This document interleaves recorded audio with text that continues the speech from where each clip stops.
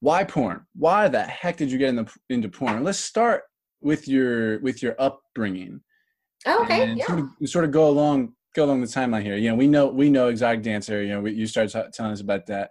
But of all the things that you could Rachel Starr could be an astronaut. She could be I don't know. She could be a construction worker too. She could be she could I don't know. You could be working in an office. You could be anything. Why porn?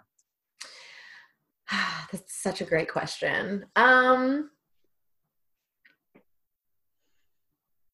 I think it would be easier to give you the progression of like my childhood into going into adulthood and my first experiences with work and then how it led in. And that might be the easiest way to understand it, which is very interesting because I'm not sure I've ever publicly like really talked about like that timeline, but we'll give Well, it. what did you want to be when you grew up first? I don't remember. Like when I try to think back, I think I just wanted to be, my mom was a stay-at-home mom. And I think as a little girl, I'm talking like 5, 6 years old, it was just, that was what was normal to me. Like mom didn't work.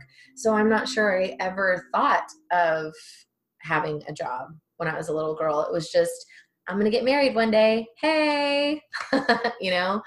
Um, so yeah, I'm not sure I ever really was like, oh, I'm going to be this.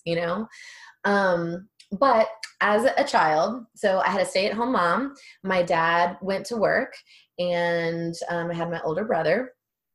And I was definitely the golden child. I was the apple of my dad's eye, the apple of my mom's eye. I was the one that didn't give him any trouble.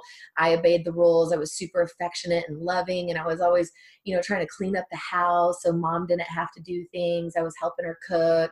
My dad, he worked on cars and motorcycles and stuff when he'd come home from work. And I'd be in the garage, like cleaning his tools and polishing them so they're super shiny and handing him bolts and screws and stuff.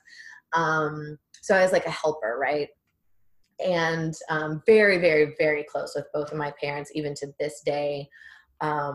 Hands down, just I have the most amazing parents ever. Well, both of my parents were raised in very religious environments. And I'm talking very religious.